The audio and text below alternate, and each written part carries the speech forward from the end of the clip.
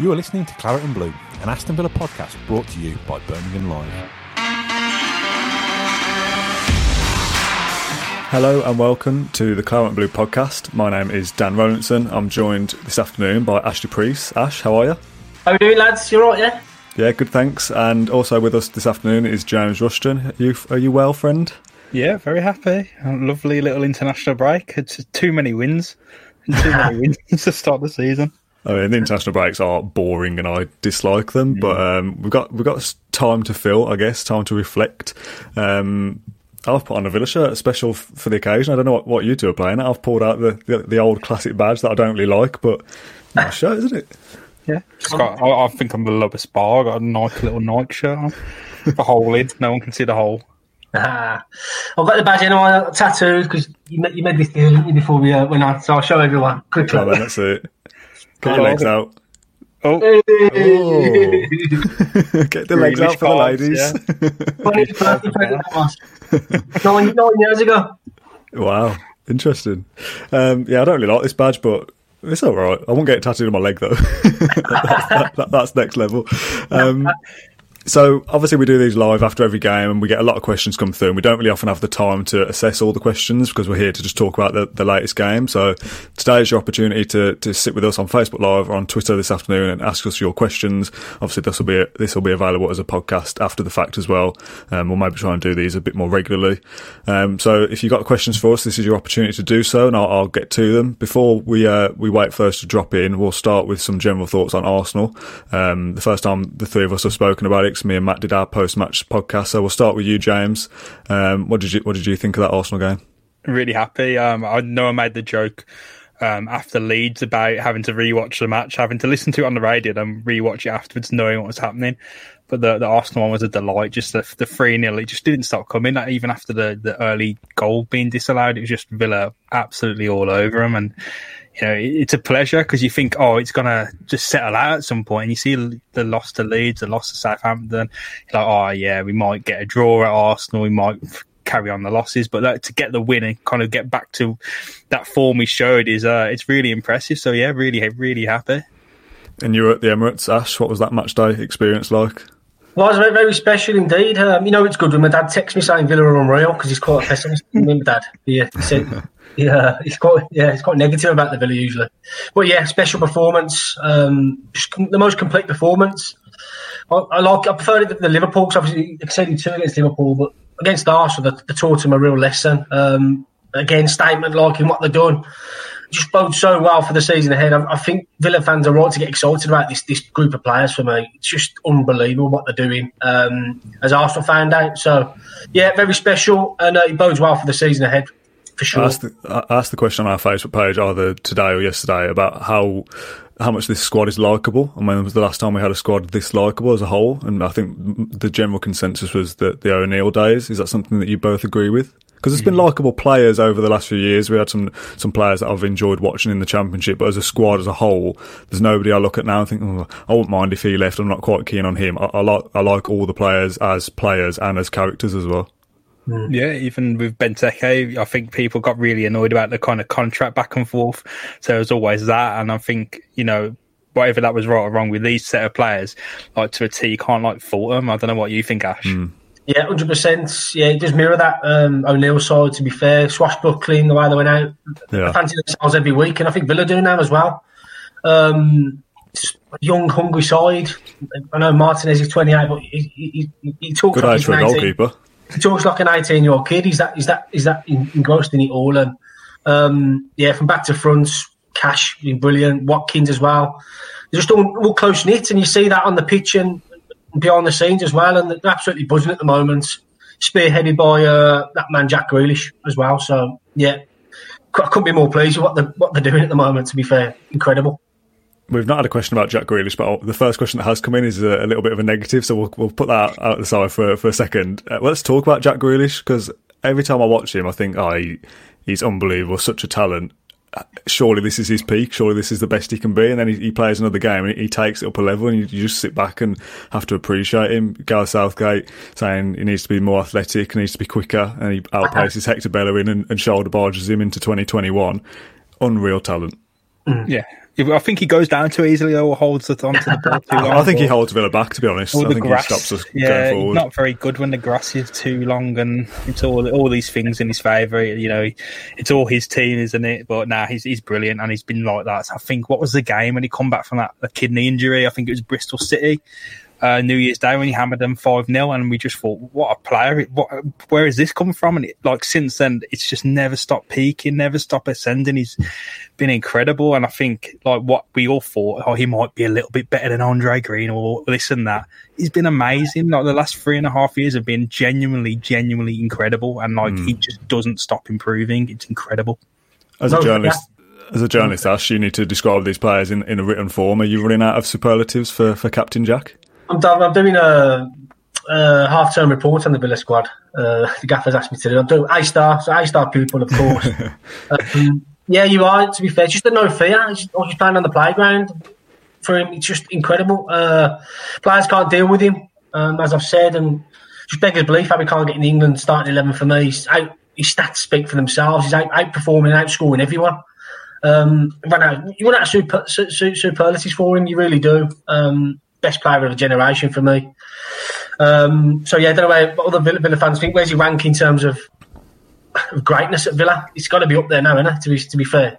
Yeah, it's a good question. It's probably a generational thing, isn't it, as well? Because in my time, he's the best player I've ever seen at Villa in terms of quality on the ball and his talent, and all the Villa fan stuff, and him being captain is just the icing on the cake, isn't it? Incredible. It's like having one of the X-Men in the team. He just does whatever he wants. It's genuinely, because when I think back to when I started watching Villa, it was just you had Paul Merson just doing some madness, and then that hasn't really happened constantly for Villa. I think Ashley Young's massively underrated, and that was at my peak of watching Villa when I got my first season ticket. Ashley Young, who's just doing everything he wants: free kicks, wizardry on the ring, the pace, the last minute goals, the heroism. He's just doing everything. But Grealish is just such at a level above that now, and it's just. When he's got the ball, he could just do whatever he wants. He can run into a play, can win the foul, get the team up the pitch, get the set piece, or he can just do him over and just get a goal from anywhere, or get the assist or the key pass or the chance. It's just out of words. I don't know how you do it, Ash. It's so good. Let's go to some of these questions then. I assume this episode will be a little bit all over the place because I'm going to try and do them in chronological order, so we might flip and flop around. Danny Barker is the first question that came in after Kimio says, I like that badge, which, yeah, fair enough, you're entitled to it, mate. But Danny says, do you guys think Targett is a weak link in the squad? Now, this is an interesting one, isn't it? Because Matty Targett gets a bit of stick, sometimes unfairly, in my opinion, sometimes rightly so. If you assess that squad as a whole, that first 11, let's say, he is the weakest part of that 11, but I don't say that I mean he's a terrible player. I just think he's not as good as the others. Is that fair? I'll jump in there, James, because you're as good as your last game, and for me, I thought he was close to getting man of the match for me on Sunday. It might sound daft. He was good. He was brilliant on Sunday. Just get a raw deal of it sometimes, because he's the left back, isn't he? When Villa are scoring goals for fun, he doesn't really get a mention, but down his side, he's rarely troubled, to be fair. I mean, Cash has struggled now and again this season up against Leeds and whatnot. Target side has been pretty all right. Okay, he's got Jack Grealish ahead of him as well. But bit of an understated player for me, Target. His left foot's like a wand as well. He assisted brilliantly on Sunday for Trezeguet at the back post or the own goal. And just the balls he was putting in, there's a clear game plan from Smith, that was. He was getting balls in between Holding and Bellerin. And Jack Grealish and Barkley were doubling up there and just causing mayhem. So, yeah, Target, credit where it's due. He was good as your last game, and he's a solid left back as they come for me. He's doing all right. In that triangle, do you know when they did that little bit before the first goal, before his assist, everyone giving Barkley and Grealish the credit, but there's 3 players involved in that until they get to Trezeguet, and Target's one of them, so he has to have as much credit, I think. Yeah, the bravery to go and beyond as well, so yeah, unreal. Just jump into the most recent comments. Patrick's just said squad or first 11. That's a big difference. That is fair. In terms of first 11, yeah, he's the weakest link. In terms of the squad, obviously there's players on the bench that are weaker. We'll come to squad depth a little bit later. Butterbeams, great name, says, how should we use Wesley when he is available? That's an interesting comment. I'll let you take that, Ash, first, because I don't really have an opinion, because I don't think he'll get back in the side. I think so, yeah. I was having to think about this last night, obviously, and... yeah, I mean, the way Watkins has started, he's already ahead of Wesley in his goals return, which says a lot about the team he's playing. Barkley, Grealish next to him. He's goals for fun. So I was just writing a piece there. Can Watkins better Benteke's 19 goal total in 2012, 2013, do you reckon? He's on 6 now, so he's only 13 away, 14 away from doing that. I think he can. I really do. I think he's on for 20 goals for me. Yeah. As far as the question's concerned, Wesley, I think he's going to struggle. He's right to take time with him. It's a bad injury, wasn't it? We won't see him until the new year. Ease him in gradually. And who knows, could we see Watkins in a wide position? I know people don't want to see that. Could they play together at some stage? It's questions for Smith to look at. But yeah, I can't see Wesley getting in this side as it stands. Yeah, I think when Ollie, all it says is when Ollie Watkins shoots on goal, a third of the time it's hitting the back of the net. When it's on that shots on target, 60% of the time it's going in. You didn't expect that of Wes, and I think, look, it's not doing him down. I think he's going to come back and he's going to be like a good change of pace. He's going to give teams a handful. He's going to give them something to think about. When they're dealing with Ollie Watkins successfully, bring Wes on, change things up, and I think that's the best thing you can expect of a player coming off like an ACL, MCL injury as well. I think someone made a good point in our post-match podcast the other day, saying someone in the comments said that Wesley in this side in 2020 Aston Villa might be very different to what he was in the struggling 2019 Aston Villa, which is a fair point, and one that's the hypotheticals of football, isn't it? We'll never quite know. Jaden says, where do you think we will finish? Would we be able to push for Europe this season? In brackets, ambitious. I don't know whether that's his opinion or a statement. I'll let you two take this first. You go up first, James. Where do you think we're going to finish? I'm going to say, right now I feel like 8th, but I think if it settles off, you can't be like really upset with. I think there's a lot of fans that might be really upset if we get like 12th or 15th, and because of the start we've had. But I think you've done all the hard work, right? I mean, you're going to slump off at some point, maybe. So I feel like 8th to 12th might be a better expectation. I would be disappointed if we finished 15th. Yeah. My standards have changed since the start of the season. Yes, staying in the Premier League is the ultimate, but the start we've had, and as good as the lead we've got already in terms of points, to be 15 points at this stage in the season, if we finish 15th, I think that is a disappointment. 12th, I'd be happy with 12th. Because that's when on Football Manager they let you change the expectations, and I think Dean Swift's still going to be thinking, hang on a minute, like 15th's all right. If we are to slump off, but look, I think it's just the ambition of the side, how everything's kind of changed. Because I think internally they might be thinking, right, 8th is just what we can hit now. Which, for me, that's a pleasure after the last few years, right, Ash? Yeah, I mean, it's ironic they're in 6th, don't they? Really, they have the 3 back-to-back 6th place finishes, which they remember about. So, yeah, for me, they've set the bar, haven't they? Villa fans are enjoying watching Villa week in, week out now, and who knows? I mean, yeah, like James said, they're going to dip off now and again, and they did so against Leeds, and they got caught out against Southampton with the set pieces. But all in all, 2 blips out of 7 is not bad going, is it? Yeah. They're beating some good sides as well. They beat Leicester, don't forget. Leicester are top of the shop. The way they dismantled Arsenal and Liverpool as well just goes to show what they can achieve. And Smith said it himself. He got it wrong against Leeds. Fair enough. I think they got a bit reckless when they went a goal down. That was a mistake. They went toe-to-toe with them. Against Southampton, he called it a freak game because obviously they scored from 3 free kicks back-to-back, basically, 2 of them direct. So that doesn't happen, he said, in many games of football, scoring from 3 direct free kicks like that. True. So they're 2 blips. Other than that, that's it, isn't it, really? So they've been pretty faultless for me, and I think I can see a top 10. I'll put my neck on the line and say top 10. I think it's important as well when you point out those 7 fixtures. You've just mentioned that we've slipped up against Leeds, who will be a good side this year. Southampton, the set pieces thing. We've beat the top sides in Leicester, Arsenal, and Liverpool. I think it's as important to mention that we beat the sides that we expect to be at the bottom as well. We beat Sheffield United and Fulham. It's games that you could slip up on. You go and beat Liverpool. I think someone said again post match, it's all well and good beating Arsenal, but if you don't follow it up with something against Brighton, it's kind of pointless.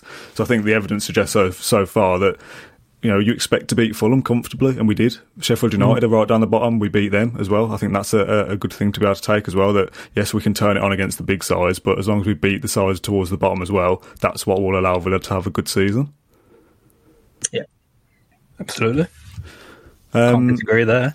There's a few people dropping in there where they think Villa are going to finish. So if you leave us your predictions of where Villa are going to finish the season, we'll come back to that towards the end. Let's go to the next question, which is from Someone says Southgate is a something I can't repeat. It's the real dislike, isn't it? Phil Curley says, we'll stick with England. Phil Curley says, why is Bellingham called up over Barkley? Not like he's going to play anyway. Is it too early to suggest that Barkley could get straight back into that England setup? I'll let you go first, Ash. Not for me. I don't know. You know what Southgate's like now. Nothing surprises us with the selection calls. I think just Bellingham's just ticking a box for the FA. I think getting him up from the 21s. I think if Barkley wants to come into it, he'd want to play. I don't think Bellingham's going to play too much anyway. So, yeah, we'll keep Barkley back at Bodymore and whatnot and get him ready for Brighton. Doesn't bother me too much. I know Barkley would probably be disappointed with that. And likewise, James Maddison, who was pretty gutted to be left out as well. So I think it's just ticking a box. I think he's just getting an easy selection call in. I don't think Bellingham's going to play too much. Fair play to him. Done really well since he's moved to Dortmund. So yeah, I feel a bit disappointed for Barkley, of course, but being selfish, I'm not too fussed. Yeah, I agree. Dortmund really good at training players up. I think they've done really well. That's not my joke. I forgot who to credit for that. That's a really good claim one. it as your own, mate. Claim it as your own. Neil Brown says, a great first 11, but not much strength in depth in this squad. Can we bring in extra quality in January? Now, I suppose this opens up a wider talking point that would ask whether does that depend on how Villa are doing in January? If Villa are mid-table, 8th in January, do they go out and go, right, well, maybe we can push into Europe this season and go and spend another 50 or 60 million on a couple of players in January, which sounds mental? Or if we've dipped off by then, is it let's not spend too much money and just stick with what we've got? That's tough, that is. You've really put us on the spot there. But I think, January is where you kind of have to patch things up because look at all the injuries and people asking for 5 subs back. And I feel like Villa's time, touch wood, but it will come with injuries. Players are gonna succumb to strain and all sorts throughout the season. And, it's only 7 games until the January window. So it's only a really, really short turnaround. I think some minor changes will be fine, but I feel like Villa's start has been so good that generally they've got enough points. I don't see that massive drop-off coming, even if there are some major injuries. There will be a drop-off, but not to the extent where it's like suddenly you're 17th looking over your shoulder. I think that they've done fine. So I only need to make like little minor changes here and there. Maybe just a little bit of improvement, a little bit more depth, maybe another loan. I don't see them having to spend 60 million and then kind of affect next season's budget. I want to see them go big again in the summer rather than in January, just to fix a little bit of the season. But what if we are on the verge of something in January? What if we win? I don't know. Let's say 7 games till January window. What if we win 5 of those 7? And would you take that gamble? It's the hallmarks of O'Neill signing Heskey instead of Falcao, isn't it? On that January? And they could have gone for it for Champions League. But no major surgery needed. Perhaps get Borja Baston back in just for the for the bants. Them days are long gone now. So like James says, just be patch up work if needed. Saw a few comments there. Left back competition and Barkley on a permanent. I'd ask that Barkley question in January if the way he's going on. Try and get that deal sewn up as soon as, really. It's clear he's enjoying his football now. Him and Jack Grealish are just like 2 peas in a pod. They're just constantly together. So hopefully Jack Grealish have a word in his ear. And the way they're going, get him in on a permanent. I don't know how much it'd cost. Would be a costly one, but one for me, it's worth pursuing. When we spoke to Ollie from Football London, I think it was Ollie. Yeah, I think it was. We said, how much do you think Chelsea would want for him? And I think his answer then was 30 million. I think that fee might be going up a little bit with every game that passes because I would definitely pay more than that. To be honest, I think he's worth more than that. Yeah, I'd say I agree. Where should we go to next? We've kind of touched on this, but there's a bit of a follow-up question. So Val says, do you think Villa can finish in the top 10? We've kind of said yes. We are set up for away from home, but do we have a problem at home where we have to come out and attack teams and get caught ourselves on the break? What have you seen, Ash, when you've been at these games home and away? Because you'd think that home and away isn't really that much of a thing anymore, but do Villa seem to play different on the road to when they're at Villa Park?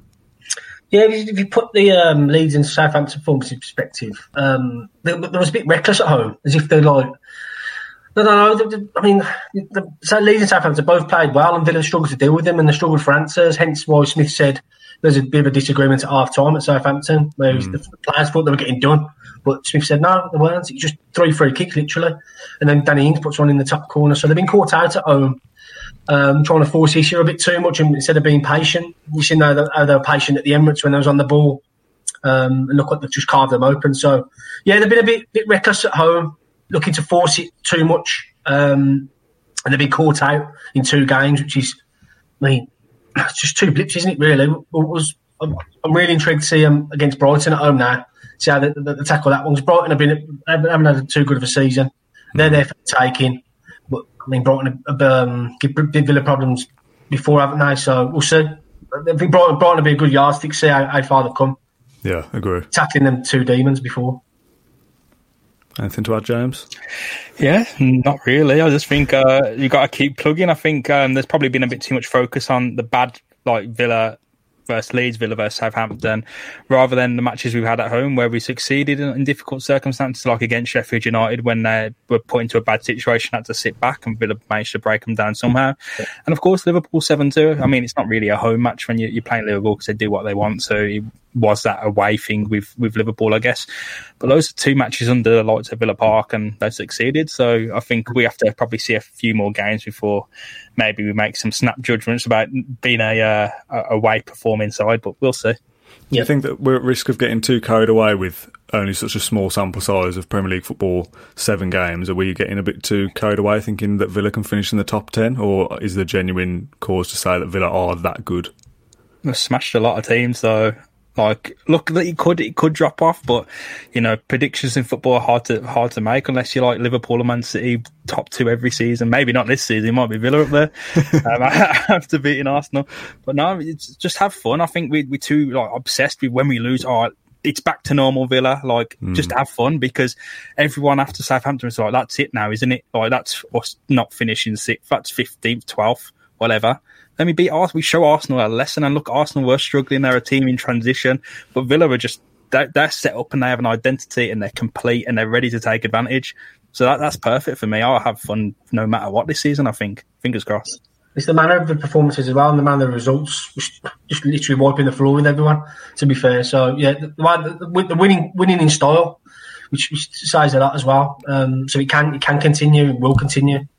Also, let's talk about the away form turnaround from last season as well. 2 wins on the road all season last year. We've already got 3 out of 3 so far. We haven't conceded a goal away from home yet, and that's against Leicester, Arsenal and Fulham. Got there in the end. It's a great turnaround, isn't it, to not even get a clean sheet for the whole of last season, to suddenly have lockdown, improve a little bit after that, and then start a new season, look like a totally different Aston Villa. It's hard to believe we're still in the same year, even. I know 2020's been a mad one, but the same Villa that was so poor in so many parts of last season in February, March, to what we're seeing now. I don't quite know how they've done it, to be honest.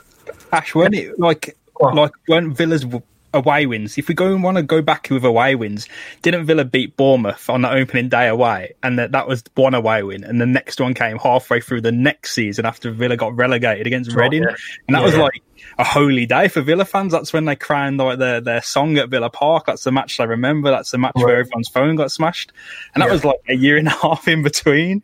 So like, I don't know where people are coming out with this stuff, man. It's just that it's the attitude for me. They want to defend, they get behind the ball, but when they lose it, Smith mentioned something quite telling as well. Like, I think they press for like 4 seconds, and if they don't win the ball back in 4 seconds, just get behind it. And just that graft, and you see them all embracing at the end. They've got a clean sheet, and that means more to them now. And there's no more finger pointing. There's no more looking around. You're so and so. You're so and so. It's a team shift, and it's just the attitude Dean Smith's instilled with the group. It's just long may it continue. Let's rattle through some of these questions then, so I've kind of lost track of how many have come in, so we'll go back a little bit. Danny Barker says, what positions, if any, do you think we should be looking at in the next transfer window? So this is the January window. Would you be looking to actively go out and make a signing, or is it only something you would do if we've got to cover an injury or something like that? I don't know. I feel like maybe you do. If you were looking at Rashica, Ben Rama, you probably do need another winger. I guess, because like I don't think anyone has faith in El Ghazi anymore. The poor lad. I don't think when he's on the bench and he's coming off, no one really wants to see that. I think he did well in a Villa shirt, but I think it's like the times have changed now really, really quickly for him. So I feel like, I don't know about you, Ash, but maybe another winger, not a starting winger, but someone with the ability to improve, who isn't at youth level but probably needs a chance. Something about there. Maybe the El Ghazi that we need now rather than the El Ghazi we had in the past. Yeah, he was all right, El Ghazi, in the past. You're right. We got Bertrand Traoré. Had an unfortunate first start, didn't he, coming off after 28 minutes? But it's a big investment, that is. 17 million, rising to 19 million. It's a lot of money, that is. So they're going to stick with him, I think. We've seen flashings of his Bristol, good goal there, and he ain't been given a sniff yet. Trezeguet's been keeping him out. I don't think major surgery is needed in January. Another winger that's coming through, I like the look of him yesterday, Jadon Philogene-Vidice. He was excellent yesterday, so keeping tabs on him. He was ace yesterday, as I mentioned, but no major surgery for me. Possibly a long-term left-back to rival Target. There's not many coming through the youth system who's a natural left-back, so perhaps they'll look at that. They'll look at that in January for the summer, perhaps, but nothing major for me. No. Philogene-Vidice, I think he scored from almost the halfway line. Yeah, Against Burnley, yeah. And Louis Barry, of course, Chukwuemeka. There's a few coming through, but I feel like they probably need someone with a little bit of experience coming. I don't know. I feel like we're just in such a good place now. It's really hard to shoot an improvement because, like, touch wood, if McGinn goes down or Barkley goes down, like, I'm not going to be like really upset that Conor Hourihane has to play again. You know what I mean? Like, I feel like people would want an improvement there, but that is a stronger level of depth than last season. So maybe left back, maybe this and that, but we'll see. Do you think we'd be at risk of, if we did make a signing in January and spent 25 million on a winger or whatever it is, of upsetting the apple cart or rocking the apple cart of the team kind of unit that Smith has built with this set of players? It's a tight-knit unit, isn't it? Past that first 11, nothing changes, does it really? El Ghazi will come on or Traoré will come on for Trezeguet. Beyond that, nothing really else changes. So do you think that making more changes is only going to potentially upset what we've already got? So, making signings for signing's sake, basically. I don't know how much budget there'll be. Obviously, we're still in a pandemic, aren't we? I don't know what other Premier League clubs will do in January either, whether they can spend £30-40 million on players. Regarding upsetting the apple cart, there's not many too many change at the moment. Hourihane come out straight away, didn't he, for Barkley? But other than that, it's been the same going ever since. I just can't see a way for anyone. Hence why the subs are just there, just in case there's an injury or whatnot. I think it'll be looked at in the summer more for me. I can't see anything being done in January. Very in a good place, and just look at that Barkley deal, try and get that done. Yeah.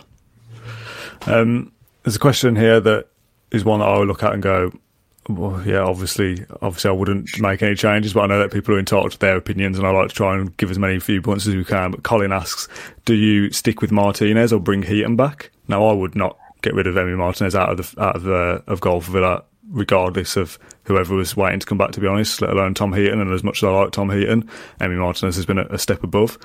Do you agree with that, or has Colin got a point that maybe Heaton deserves to come back in for whatever reason? I feel like people are pretty emotionally attached to Tom Heaton for good reasons. It's not bad to be emotionally attached to a good player, but I think Martinez has come in and he's shown what a number one at Villa should be. He's commanding. He's excitable. He gets really excited about his role. He rarely makes mistakes. He's quick on. He knows where to throw the ball straight away, as we saw with the Grealish counter. I think he's a complete package, and maybe just a little bit more so than Tom Heaton. But that being said, I think Tom Heaton is a master of like the dark arts. Like he will chip away time in a game. But Villa don't really need that, and I feel like they've got a keeper in Martinez. He's showing like genuinely elite abilities. He's stupendous for Villa. I think there was a season where Brad Guzan was really good and everyone's like, oh my god, have we been missing this the whole time? And then he just dropped off a cliff with Martinez. I don't know about you, Ash. I don't feel that way. I feel like we're genuinely in safe hands. Yeah, I think Tony Adams said this morning he's the best keeper in the league. I don't know why Arsenal let him go. Yeah, incredible. But for some question marks, now why we spent so much on a goalkeeper? Yeah, for me, that was me. Yeah, well, yeah, we had a decent enough. Heaton was going to come back and everything was okay, but just the levels and when the ball's fizzed into him at the back as well, he deals with it and makes all the right decisions. He come onto a Zoom chat after Arsenal as well, and he's just so happy. He's like, "How are you, lads? You all right? Yeah? What do you want to know?" And he's just so down to earth. He didn't have a Brummie accent like that, though. Yeah, but he's such a good guy, and you can tell the players love him as well. Such a good signing. As far as Heaton is concerned, he's another good guy, good geezer to have around the place, and he'll be pushing Martinez all the way. He won't be too irked as well at not getting minutes. He knows he's in front of him. He knows the score. Heaton does. Been around a long time, hasn't he? But yeah, Heaton, I could understand if of course it does happen, but he'll have to bide his time, and I think he'd be happy to do that. He'd be happy playing football again, like he did yesterday, and being around the first team group. So yeah, there's no problem there for me. I think, yeah, Martinez number one all the way. Yeah, I think Tom Heaton will eventually leave as well to somebody because he's good enough to play first team football in the Premier League, and he's not going to get that at Villa, and he would go with all of our best wishes, I would have thought. Yeah, like I was saying, I was one of those people thinking, do we really need to spend 20 million on a goalkeeper? If Villa don't have much budget, do we really want to spend 20 million there? That isn't really that much of a problem position. But if Tom Heaton is still a couple of weeks away, where would we be now if Tom Heaton misses the first 9 or 10 games of the Premier League? Would we be sat in 6th on 15 points? Having Jed Steer or whoever play those first 7 or 8 games? We wouldn't be, would we? Because Emi Martinez has been so good. So Villa have made a ruthless decision to say, right, we've spotted a goalkeeper that we want. Here's the money. We want to sign him, put him straight in, and he makes an instant impact. And that's what Villa need to do to start acting like a big club again.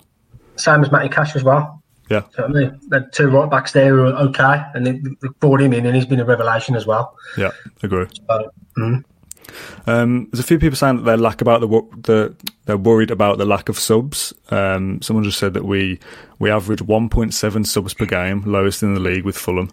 It scares me if we get an injury, which yes, if we do get an injury, that is concerning.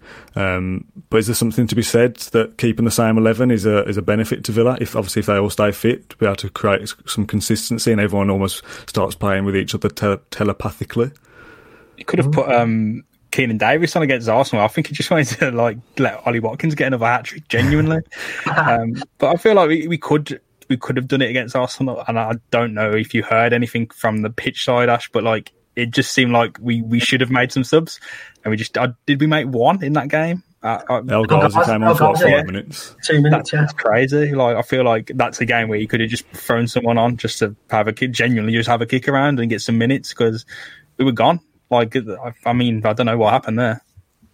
Well, I don't think it's going to change too much. You look at Liverpool last season when they won the league, they didn't change too much, did they? At all. Yeah. I think teams in the past have gone on to win the league, not saying they're going to win the league, but they just pick the same 11, and it's just that consistency that they build together, and just telepathic, as you say, Dan. It's just that understanding that gets built week on week, and he's not going to chuck on subs just for the sake of it. So, yeah, I'm not too concerned at the moment regarding the squad depth. I think Villa are quite a robust bunch anyway. Not many players have had too many injuries there. So, yeah, long may continue for me. I don't know how the subs are feeling, whether that'll impact on their morale or whatnot, but Smith's organising behind the closed doors games. We'll have one next week, I think. So they're getting minutes on at Bodymore, and they're picking up the wages, aren't they? So it all depends on them. A few might want to seek a move in January with the way it's going. I don't know, but for me, it's just keep the 11. They're doing well, and you don't change what don't need fixing. There's a question here from Ian. I know you've talked about this before, Ash, but I'll get your opinion as well, James, who says, how long until Ezri Konsa becomes an England regular? It's crazy, isn't it? Because there's this almost narrative in the national media when Sky will have a couple of pundits chatting about us, or any TV or whatever, and all the same usual cliches come out that, well, we spent a lot of money last year and some of those signings didn't work. And you look at it, in actual fact, a lot of those signings did work. Douglas Luiz in there for 15 million, Ezri Konsa now for 12 million, an absolute steal. Matty Target, even Tyrone Mings was only signed last season permanently, of course, as well. So these players are still playing for Villa now. So this narrative of, they wasted a lot of money on players that didn't work, isn't actually true. It's just a lazy analysis. Trezeguet as well, still playing in the first team. But specifically with Konsa, he's signed as almost one for the future a little bit, and all of a sudden he's in there ahead of Engels and keeps his place and looks like an absolute guaranteed starter and potential England future centre-half as well. It's just turned 23. Just turned 23. And this time last year, he wasn't getting a kick in, was he? Engels was keeping him out. one of Villa's most improved players for me. He looks every bit a classy centre half, and England, the centre back for the future. I'll say that now, definitely the way he's going on. He'll bide his time, still learning the game, but he's soaking up the knowledge from JT and Mings next to him, and scary prospect for me, Konza. I really do think that some signing that 12 million quid. Centre halves are hard to buy as well. Just ask Man Cities and whatnot. They're shelling out millions for centre halves, and I think Villa have got a good in there. I really do. Yeah, with Konza, I feel like, I don't like to mention the term selling these players, but like with the resale value, immediately you're like looking at double. Like you like to even start the conversation, double what you've paid, which is 24, and then it's going to go up and up from there because in my mind, even then, like double is cheap. Like it's just the value he's gained from the coach and everything and the progression. It's been amazing. I don't know about England though. England's a really tough one because like you say Jude Bellingham gets in, Ross Barkley, James Maddison, even Jack Grealish found it a struggle to get into the England side. James Ward-Prowse scored a hat-trick like 2 free kicks against Villa. I don't know if he was in before, but he's had to have a really good season to get back in. Jack Grealish again, it's really difficult conversations, and I don't know where Konza gets in. If I'm completely blunt, I don't know if Gareth Southgate's going to be the type of guy to play Mings and Konza at the same time, and there's kind of Cody knocking around, Michael Keane, who's a big part of the group, even though he might, to debate about whether he's better than whomever. But yeah, only time will tell. I think we didn't really see. I think Villa fans had given up on Jack Grealish getting in, and now he's in, and now the national conversation is about how good Jack Grealish is. So it's one of those time will tell ones. I think Konza, in terms of personality, is everything Gareth Southgate's looking for as well. Yeah, Gareth Southgate can't play three Villa players on the pitch at once anyway. That's must be against some kind of rule somewhere. We'll end with a couple of international break questions, and we'll go back to people's comments on where they think Villa will finish. Colin Gibbs says, last international break we lost 2 games. Do you feel that this international break will do the same with Brighton and West Ham, the next 2 after this? Mark Jerobe says, what areas would you try and improve during this international break if you were Dean Smith? What will he be looking at, Ash? Good question. What is there to improve? Just let him go and have a rest. Just like the squad's looked after him. 2 weeks off. He can look after the squad now, yeah? Simple. Definitely. I'm with you. Yeah, nothing to work on, really. Just that naivety to give away free kicks against Southampton was a bit schoolboy-esque. For me, a 10 out of 10 for a rating for getting so far this season. 3 games off top. What more do you want? Yeah, you can't ask for. You could have asked for a win against Leeds and Southampton, and that's it. Like, there's nothing else. I think it's like we've said before. Villa are going to lose games. Villa will lose plenty more games this season, but I think Villa are going to be a much more well-rounded, balanced side this year for the first time in probably 10, 12 years, which is it's great to see, isn't it? We've had a decade of rubbishness for want of a better word for the most part up until the last couple of years, so it's nice to be able to sit here and almost bask in the glory of 6th place again, even if it is only temporary. I mean, what was the other question about dropping some games after the international break and the Fiat? It's like I'll lose 2 every break if I'm going to win the other 2 like Villa have done. I think we had 4, Leicester, Leeds, Southampton and Arsenal, lost 2-1-2. If you lose against Brighton and Newcastle and beat West Ham and Wolves or any combination, it's like it doesn't matter because you feel like all that team now that just doesn't have their head in their hands just crying after a loss going, now how are we going to get out of this one? They're just confident. They just look on, brush under the carpet, move on and change what they can. Like whatever Dean Smith did during lockdown, it's been like a magic bullet. Like the team has just clicked and changed and they haven't looked back. I don't want Villa to be looking back at Leeds and Southampton and go, what have we done there? And I'm looking forwards against Arsenal going, don't do that again. Yeah. This is a new game, fresh slate, wipe it away. Go for it. Let's read out a couple of these comments then before we head out of here after almost 40 minutes. Holly says, I love this side. They work so hard and look like there was a plan in place and the team ethic looks so strong. Mark Joe says 4 months ago we were celebrating the odd decent cross from the wide areas, which is very true. Times have changed. Ian says this is the most exciting team to watch since the 90s. That's interesting actually, because there were some exciting times in the O'Neill era on the counter attack, but obviously I wasn't around for the 90s era. Maybe I have to ask Matt about that.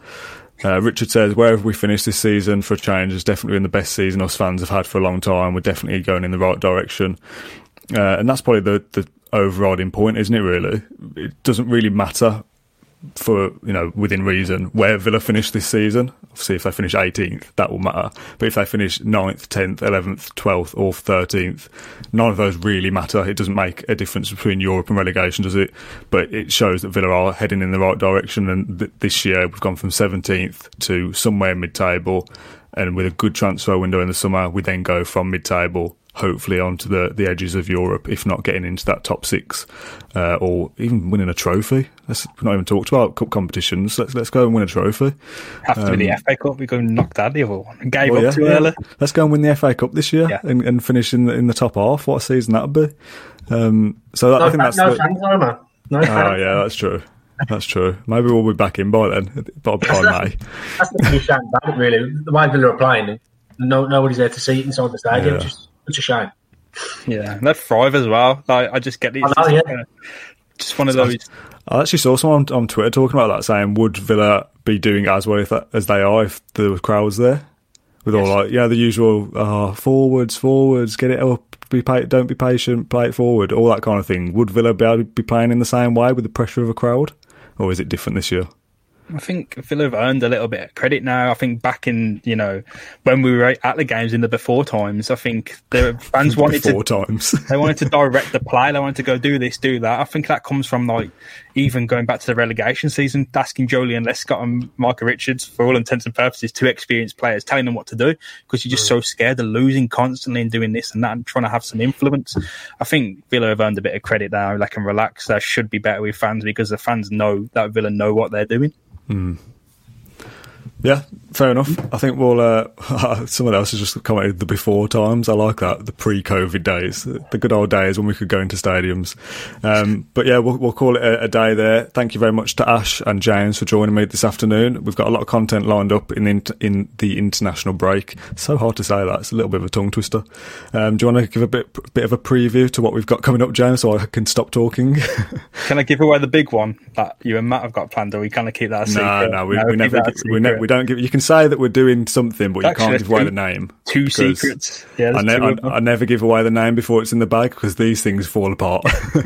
There could be two big ones, but tomorrow we're speaking about Arsenal with David, who, if you remember, reviewed the Ross Barkley signing, and everything he said came true. He was brilliant, Ross Barkley, as we know, and he will continue to be brilliant. But we'll be talking about Arsenal and how Villa have done, and catching up with how he's thought as a neutral and someone who's pretty smart, how he thinks Villa have done so far. So hope you're looking out for it. Yeah, we've got a few bits in the pipeline. Like I said, we've got a couple of interviews lined up for the back end of this week that will hopefully be out in the international break as well. But like I said, I'm not going to say who those are, because these things often fall apart, and they might not even happen. So just wipe your memory if this all falls apart. So yeah, we'll call it a day there. Thank you very much to everyone who tuned in and asked questions. We do appreciate it. If you've watched or listened to this on demand on YouTube or Apple Podcasts or wherever, do get in touch in the comments and leave iTunes reviews and all those kind of things. They're very, very helpful. So thank you very much, and up the Villa. Thank you for listening to Claret and Blue, an Aston Villa podcast. If you enjoyed today's episode, then please let us know. We love hearing your feedback. We'll be back soon with another episode. Until then, up the Villa.